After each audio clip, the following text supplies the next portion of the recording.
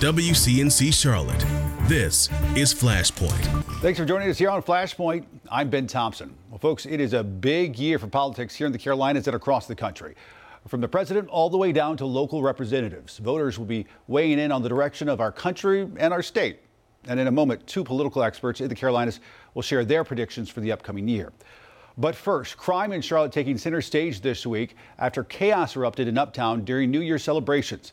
A suspect behind bars after randomly shooting 5 people. It's just the latest act of violence at Romeo Bearden Park in the past year. And now one Charlotte leader is calling for a task force to take a deeper look at crime in the Queen City. Joining us now is Charlotte City Councilman Tark Bakari. Councilman, welcome back to Flashpoint. Thank you. So you're calling for a special task force to tackle crime.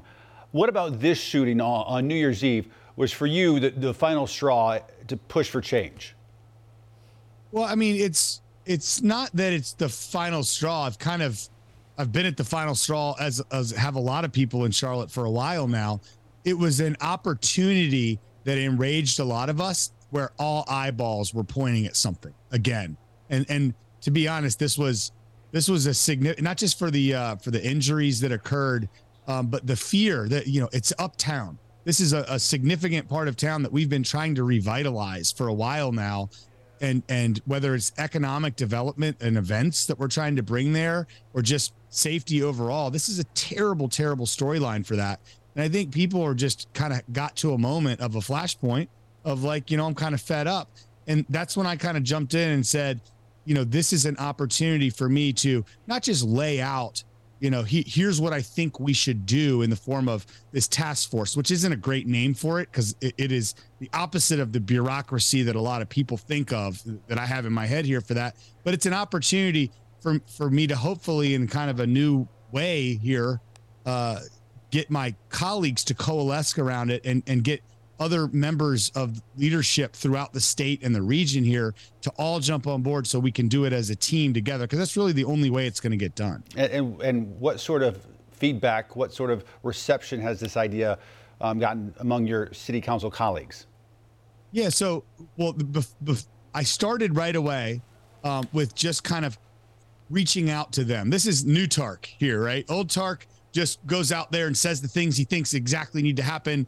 And then all of a sudden, maybe it works, maybe it doesn't. I, at the same time, reached out to all my colleagues and kind of said, listen, here, I'd like to talk to you about this. This isn't a baked plan yet. It's the beginning of one.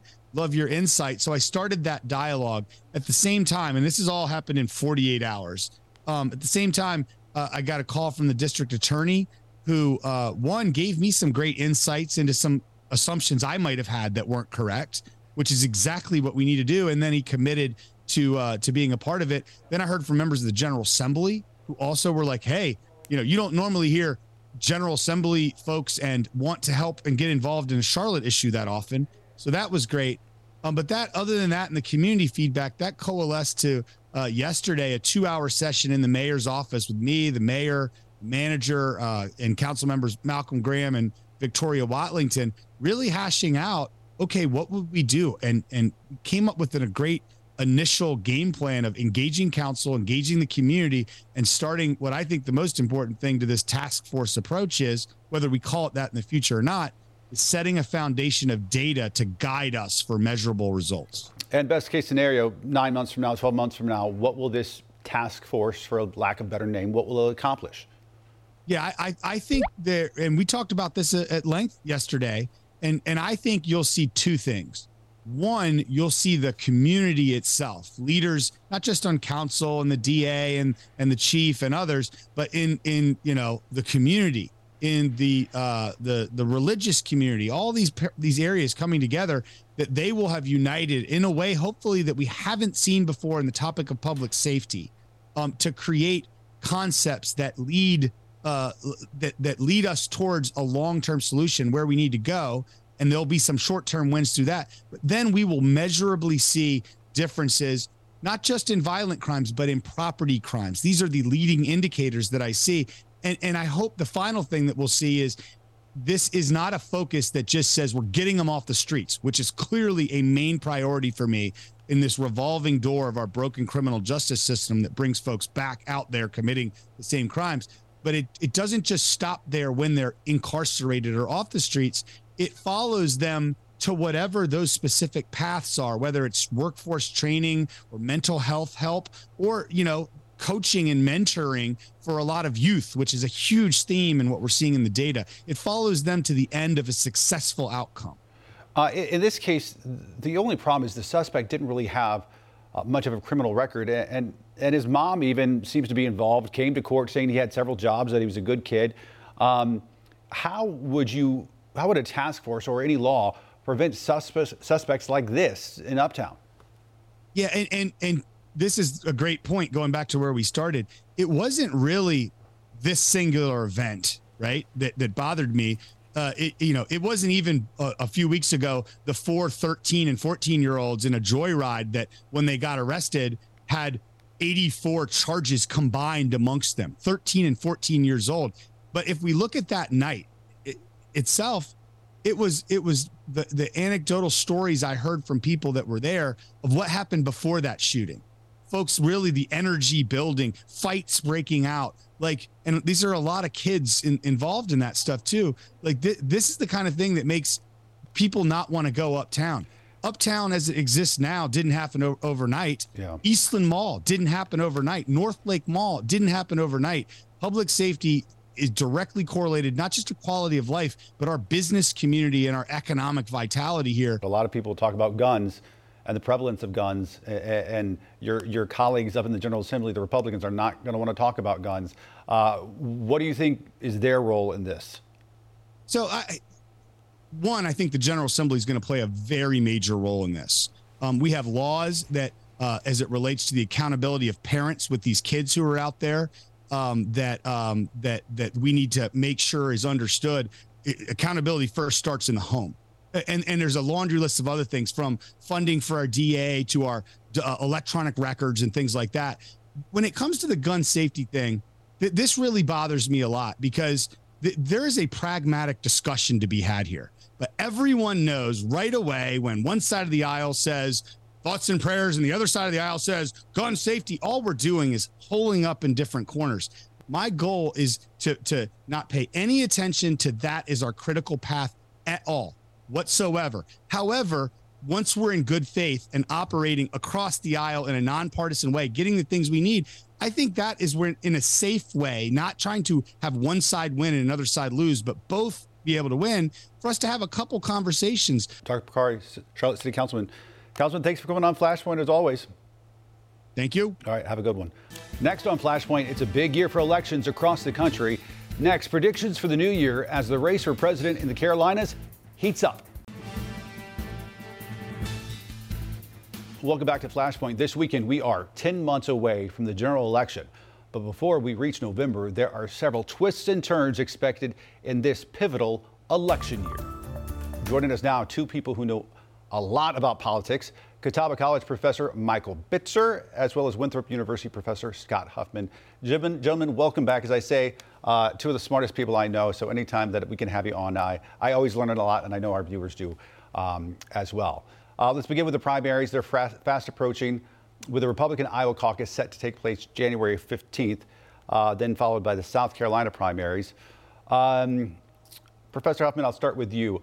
I assume that there's no hope anyone besides Donald Trump is going to emerge victorious from these two early contests. Then what would you see as the second headline after that? Well, the main things coming out of Iowa are going to be how much Donald Trump wins by. You're looking to see Haley, maybe DeSantis, but Haley outperform her expectations, and then taking that into New Hampshire. Folks have made a whole lot about Nikki Haley refusing to say that the cause of the Civil War was slavery. That is absolutely not going to hurt her in the Republican primary or the Republican caucus in Iowa. It may make a few independents in New Hampshire feel uncomfortable, but again, it's Donald Trump's game. She needs to outperform there. The big story would be if Trump comes out with a notably less than 50%, even though a win is expected. Coming back to Nikki Haley's home turf, a big story will be if DeSantis continues to slide and Nikki Haley absorbs all of the non-Trump oxygen in the room, then you can expect to see where it goes from there. I don't expect her to drop out in case of a loss in South Carolina unless it is a devastating loss. I think she'll clamber on a bit. All right, Bitzer, how about you? What do you see as the non-Trump storyline coming out in the next month or so? I mean, I would agree with everything that my colleague has said. I think, the determinative factor is who is number two to Donald Trump ultimately. And can the non-Trump Republican vote have enough impact to have some power, some influence on this race? The way that I currently see Republican Party politics, this is the party of Donald Trump. And I don't see how, with the commanding leads he has in the polls, it would be a fundamental rewrite of everything we know about presidential primary politics to see Donald Trump either stumble or fail to get the nomination at this point. So I think really, where is this second group going to go amongst the Republican Party politics? And can Nikki Haley do anything to try and eat into Donald Trump's lead and make her more of an influence rather than Trump basically taking everything over and claiming the nomination? Let me ask you both about the big what if in the room, and that is, a few months down the road, Mr. Trump is facing a variety of different charges across a variety of different jurisdictions. Bitzer, how does the party plan for that? I don't hear a plan B at this point in any of the conversations about what happens if Donald Trump is convicted in one of these lawsuits, or if for some reason the U.S. Supreme Court decides, no, he can't be on the ballot. I don't know where plan B becomes, and then chaos erupts. Maybe that becomes the opening that either Nikki Haley or Ron DeSantis enters into for a more powerful position. But at this point in time, I think Republicans are certainly fine with their front runner being somebody who will claim the nomination and is under the cloud of potential conviction in one or perhaps multiple venues. Where we go from this, I don't know. And I don't think anybody does, because we haven't had this as precedent in any of our political history. Yeah, Huffman, the timeline is not working in favor of Nikki Haley or Ron DeSantis right now, because you could still be a few months away from any sort of convictions in the Trump cases. So what do? Well, the confusing thing is, what are the requirements to be president? Everybody knows you have to be 35 years old, you have to be a natural-born citizen, you have to live in the U.S. for 14 years. Now, the 14th Amendment added a clause that says you can't have committed insurrection or aid and abetted anybody who committed insurrection and still be an officer of the United States, civilian or military. So what does that mean? Who gets to decide, whether or not insurrection was happened? Colorado has said, yes, Donald Trump committed insurrection, but he hasn't been found guilty of a crime. 14th Amendment doesn't say you have to be found guilty of a crime.